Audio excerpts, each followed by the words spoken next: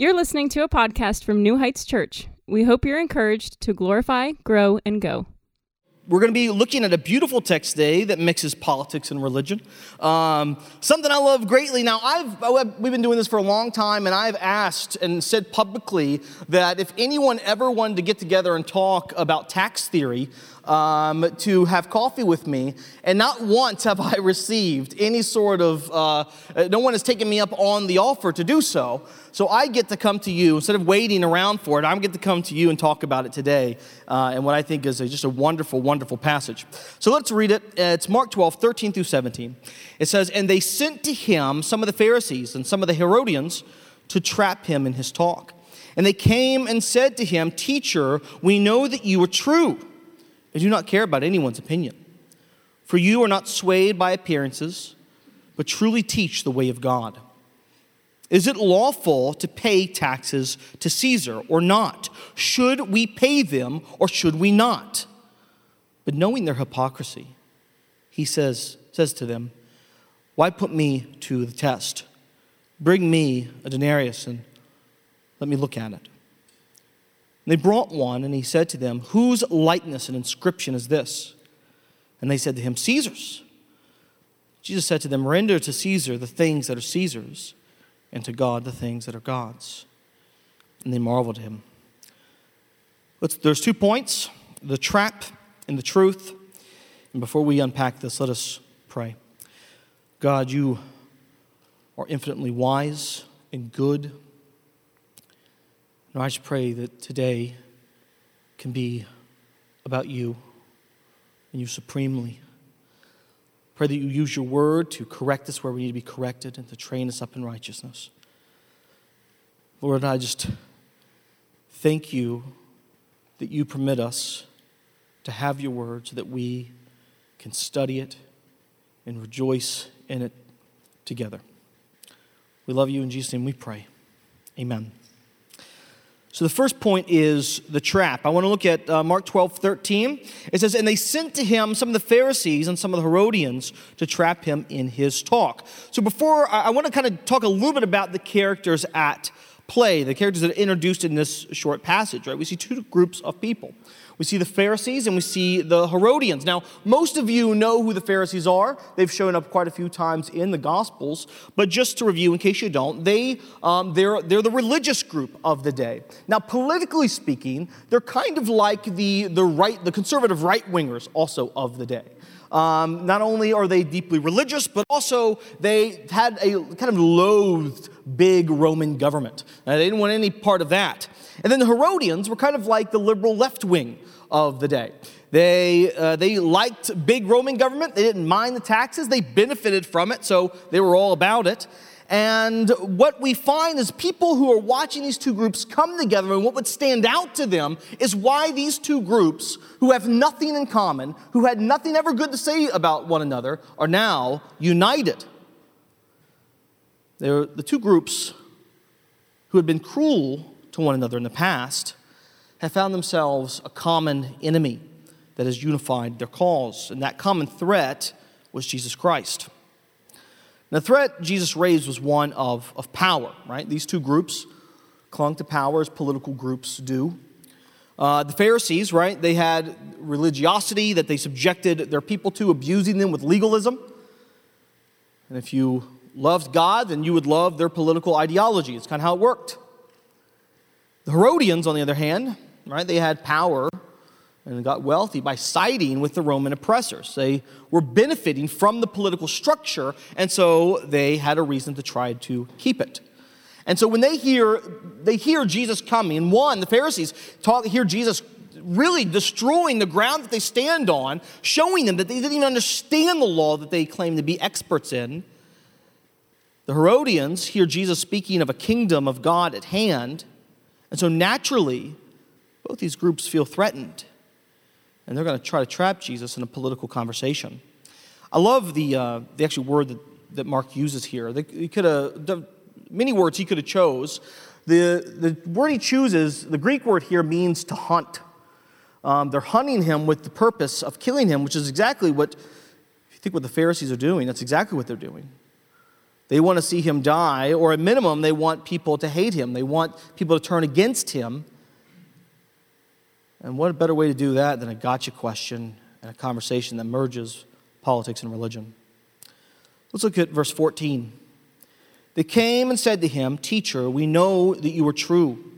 You do not care about anyone's opinions, for you are not swayed by appearances, but truly teach the way of God. Is it lawful to pay taxes to Caesar or not? Should we pay them or should we not?" Now you might say, how is this a trap question? It's a question about taxes, right? Should we pay taxes? Simple enough. But the answer to this would have pigeonholed Jesus into a political movement. Just to give you a little background to that, 25 years prior to this is a fellow by the name of Judas the Galilean. Judas the Galilean was a political revolutionary. He despised the Romans and despised the Roman tax. He was anti-Roman. He was a bit brash. Had there been Twitter, he would have sent out mean tweets. He would have said mean things. People wouldn't have liked him. He didn't like the foreign presence in Israel. And he wanted to get them out. He started a rebellion. He even went as far to remove money changers from the temple, not for the moral objections that Jesus had, but rather because by using Roman currency, you were legitimizing their reign. And so he would go anywhere where Roman coin was used and deal with them. He would start a political party called the Zealots. Now, the onlookers, knowing Jesus has done some of the same stuff, talked about a kingdom of God as Judas the Galilean did, cleansed the temple as Jesus did, probably look at this group of followers of Jesus and say, okay, they have a guy named Simon the Zealot, who would have been a political follower of old Judas the Galilean, or at least his philosophy. Among them is also, though, Matthew, the tax collector. So even their own followers are probably like, this is a really good question. Should we be paying taxes to the Roman oppressor? You had both political movements represented there. And so it's a loaded question, because the question really is, are you a political revolutionary? Jesus, is that what you are? Or do you love the Roman occupation? If Jesus says, I love the Roman occupation, then he loses the support of the people, and his reputation is tarnished.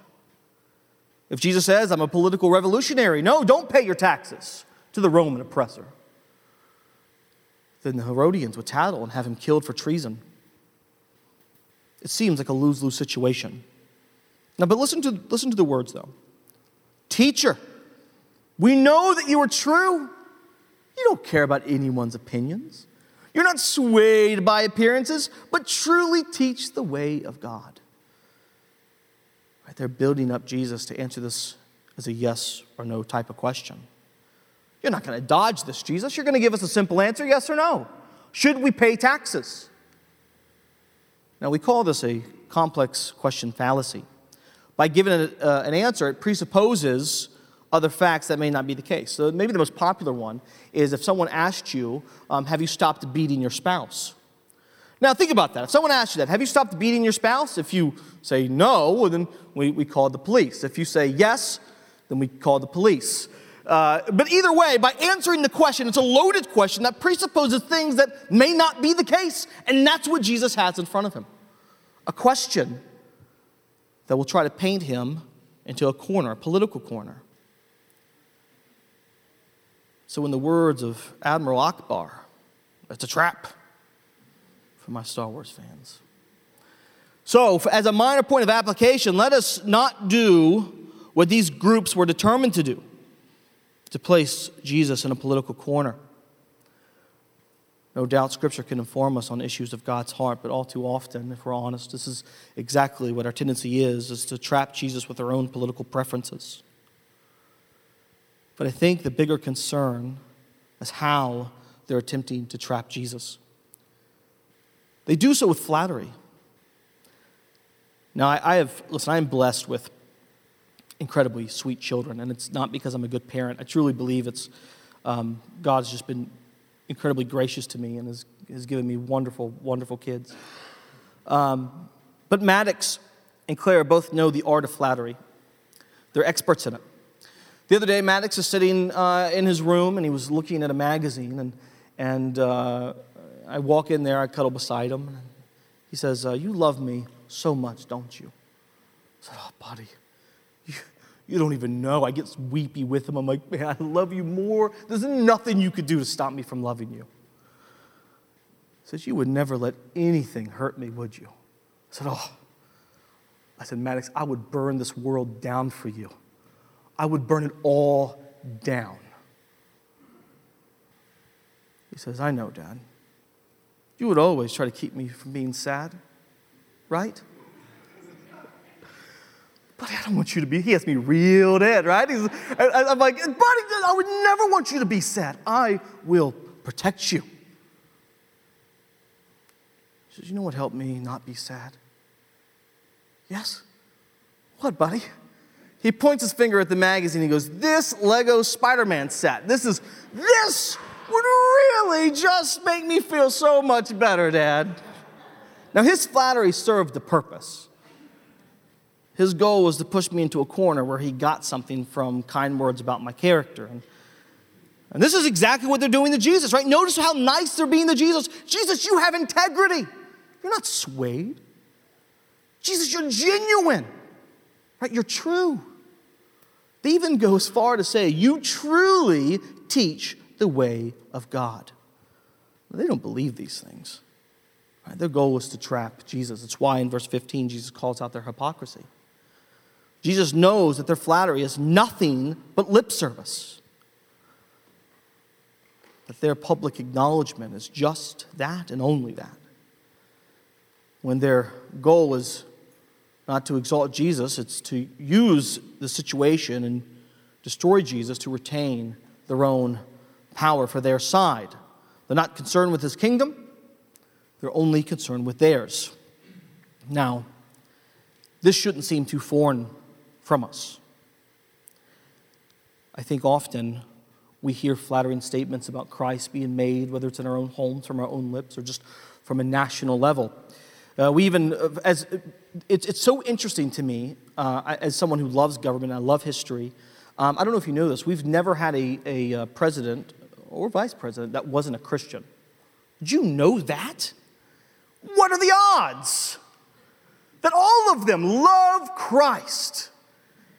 Now, you know that's silly. You could read their own books that they've written that tell you what they think about the gospel. But why is it that they tell people that? Why? Why do they flatter Jesus with their lips? For political reasons, to retain power? Right, we will demand as a culture that God and we trust is imprinted on our coins. We will demand that God stays in our pledges and in our schools. Yet if we're honest, we know that the national flattery is nothing but lip service. And what we see is a majority who do not love Christ, they do not desire his bride, and they care very little, if nothing, of his kingdom. And listen, even in the church, lest you think I'm talking about those who didn't make it to the doors this morning, I'm speaking of you and me as well. The lip service that we often give of King Jesus, but it's nothing more than flattery. It's nothing more than us clinging to our kingdom in reality. In public, right, we're quick to raise our voice and sing about how his glory go on and on and on and how he's our king. But in reality, behind closed doors, is that same passion present? Is the same devoutness found? Or like the Pharisees and the Herodians, does the flattery have a darker, deceptive purpose? Our flattery may be more convincing to the people around us. It may look different, but it's flattery all the same. I've told this story before, and it's not to make light of it or make it funny or anything of that nature. I really don't mean for it to be that. But I've told the story of me hiding my wife's checkbook so we didn't have to give to the church often. When we first got married, if I'm being completely honest, I was okay even at times, like, man, if she slept in, I would be okay with that. I would be okay if she slept in. We could sleep in, and man, we'll get it next week. She grew up in a home that loved the Lord, she had, of course, as a family, we give to the church. We love Jesus. That's what we do. Right? Where your treasure is, your heart is there also. Why wouldn't we give? We love the Lord and His bride. I was like, yeah, okay, I'll say that. But I was very quick. Hey, Jeremy, can you grab the checkbook? I hide it somewhere where she won't look, put it in a video game, somewhere where, I know she doesn't, lord her around. For the very purposes I did not want to give. Now, I would go, mind you. I would go and I would sing. I'd put a smile. I would sing that Jesus was my king. I would sing how much I loved Him, about His glory. I would serve reluctantly. But my heart was deeply disobedient, not only in my motive, but also in what I was withholding. My disobedience, I was flattering God, but I wasn't fooling Him. I mean, He knew it. The deception was for other people, and I would even argue myself. But Jesus knows our hypocrisy. He knows their hypocrisy. And I praise the Lord that God put people in my life and who used the word to expose truth to me, and that's exactly what Jesus is going to do here. Which leads me to my second point, the truth. Mark 12:15 reads, "But knowing their hypocrisy, He said to them, 'Why put me to the test? Bring me a denarius and let me look at it.'" Now, He asked for this coin that was used for a head tax. This wasn't an expensive tax. If you were in the kingdom, you paid a tax, right? Because you were part of the glorious kingdom, you had the privilege of being a Roman citizen, you paid this tax. Now, it was hated, not because of the financial burden, because of what it represented, right? It represented their oppressors, the foreign presence that was in their land. And so Jesus says, let me have this coin, and He studies it, He looks at it. Now, what's ironic is that this coin, on one side it'd have Tiberius, and it would say in Latin, it would say, the divine son. And on the other side of this Roman coin, it read, Pontiff Maxim. In Latin, it's high priest. So in essence, this coin says, listen, not only am I the ruler over the politic, but the coin claimed imperial authority over worship, which is why you can see why religious Jews hated it. It's acknowledging His reign not only over government, but over my worship.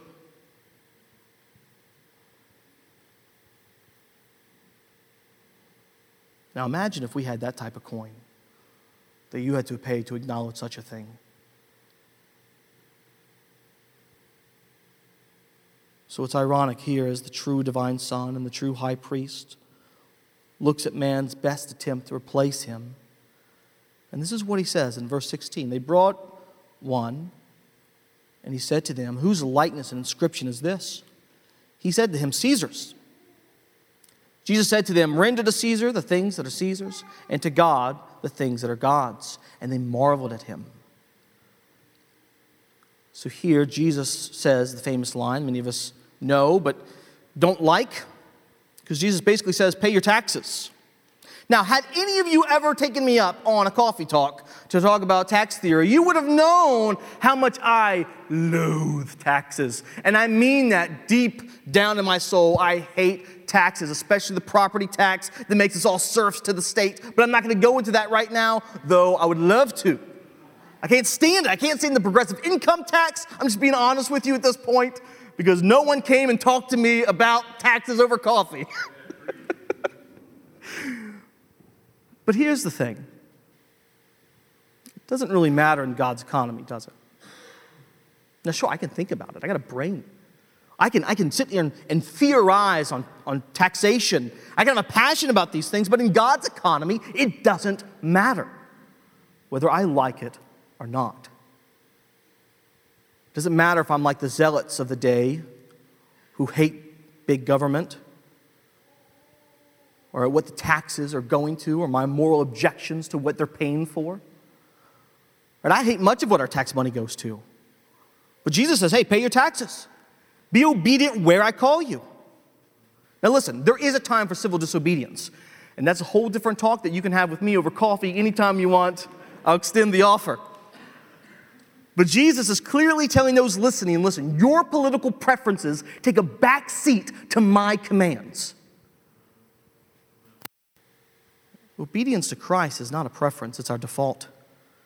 It's where we should want to be, not out of fear, not out of a hope of reward, but out of love and worship.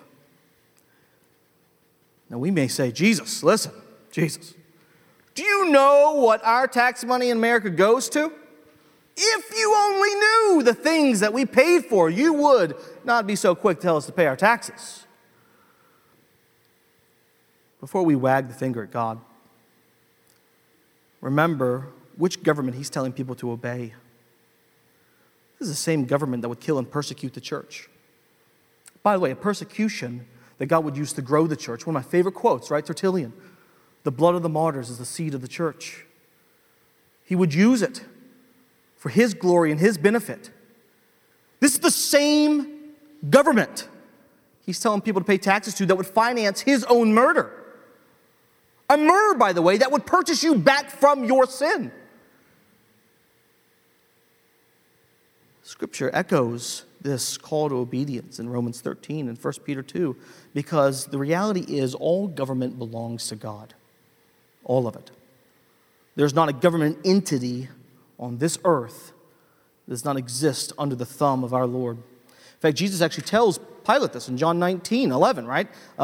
Before his crucifixion. He says, you have no authority over me at all unless it had been given to you from above. You think you're killing me do you think this is what you're doing? I had this planned out before the foundations of the world. Even in your best attempts to thwart me or what you think my plan is, you are doing my bidding.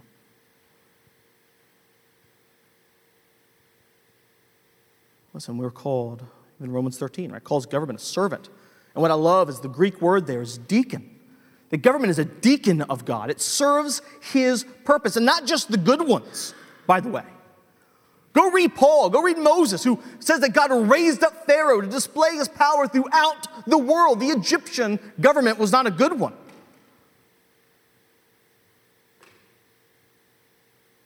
The Babylonians, not a good government, raised up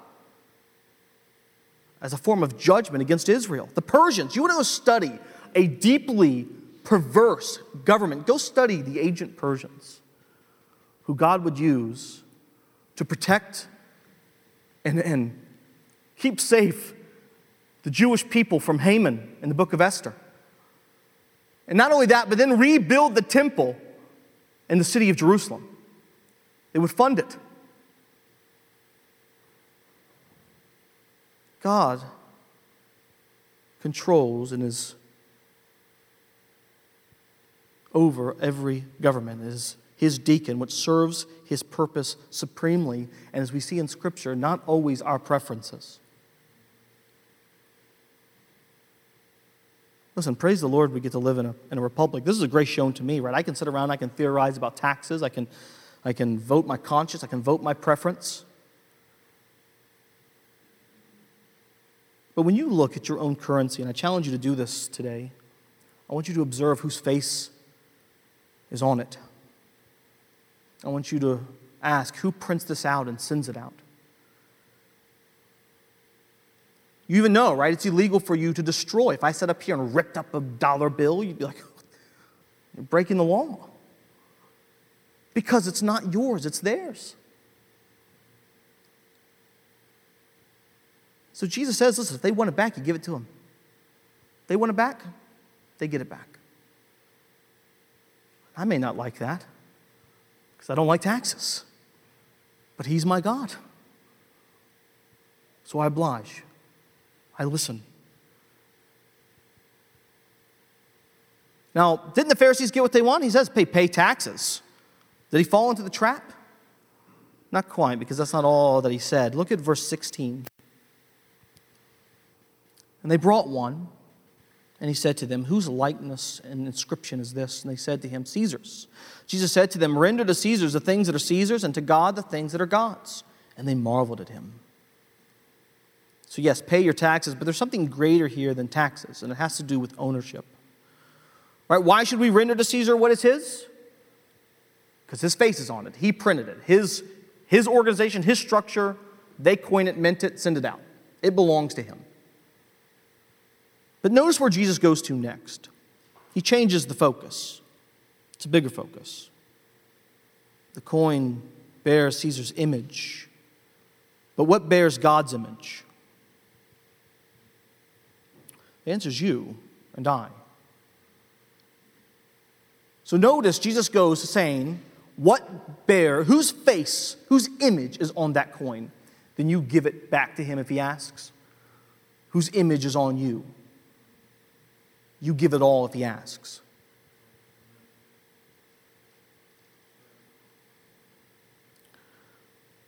So we hate paying taxes, unless you're a sadistic person. And by the way, on your W-2, you can always pay more if you choose to, if you just hate that type of stuff, money and whatnot. But maybe you do it for different reasons. Maybe you do it out of when we pay taxes. I mean, I pay taxes even though I hate it. I don't do it. I do it out of fear. I don't want to get arrested, right? That's, if I'm being honest, I'm like, I better do that. But some, right, we may be doing it because we want a tax return, a big tax return. Some of you may do it out of a duty as a good American. But in reality, each of us, out of a love of Christ, that should be the motivating factor for why we respect and obey governmental authority.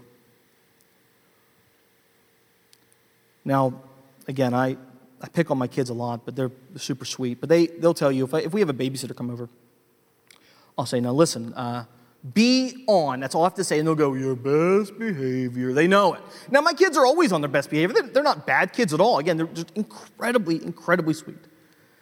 Now, they know, though, if I had a babysitter at the house, that if they disrespect the babysitter, they're not only challenging the babysitter's authority that I placed over them, but it's also a challenge indirectly to my authority and to my wisdom.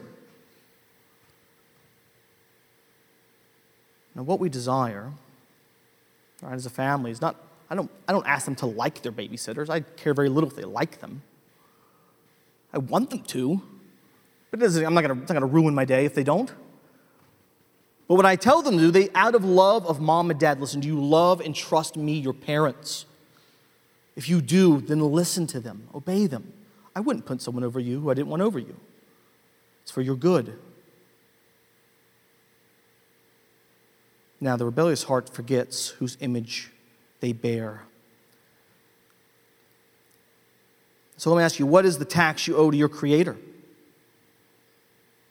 You're to render to God that which is His. It's your entire being. Right? There's not a second you have, or a dime you spend, or a gift that you exercise that does not start and ultimately belong to Him. So you give to Caesar what is Caesar's, but God says, what is mine, give what I ask. Now the Herodians and the Pharisees, right, they have this habit of compartmentalizing the authority of God. And we do it in culture all the time, right? We say, listen, we don't talk about politics and religion. We don't talk about those things. They're separate. You can't separate them. They're eternally, forever united. In God's structure, there is no distinction. There's no barrier where He's not allowed. There's no area of your life in any aspect that He doesn't have jurisdiction. And I love this text because I can ask the question somewhat in reverse.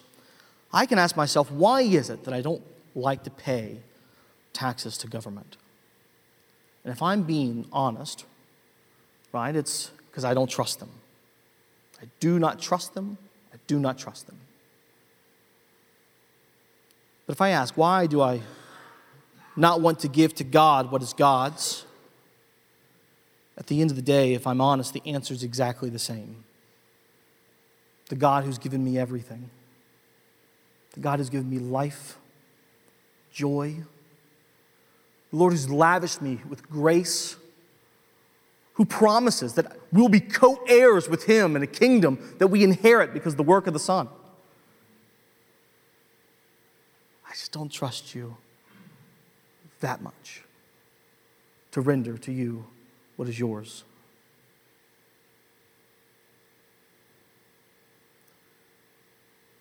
With every sin, we question the right and legitimacy of God's authority, and with our apathy, we question the trustworthiness of our King.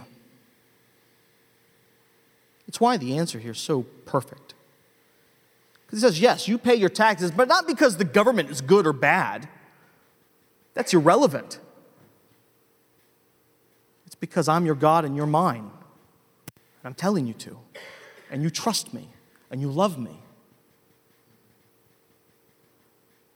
Now, these clever guys were so concerned about usurping the authority of Jesus, they failed to recognize that their foolish attempts at tricking Jesus, and this is what I love so much about Scripture, is eternally engraven on the Word, so that we can read it over and over and over and see foolish people trying to trap Jesus. But what I hope you see is the foolishness there, it should make you marvel because how much we're like them in our foolish, silly ways.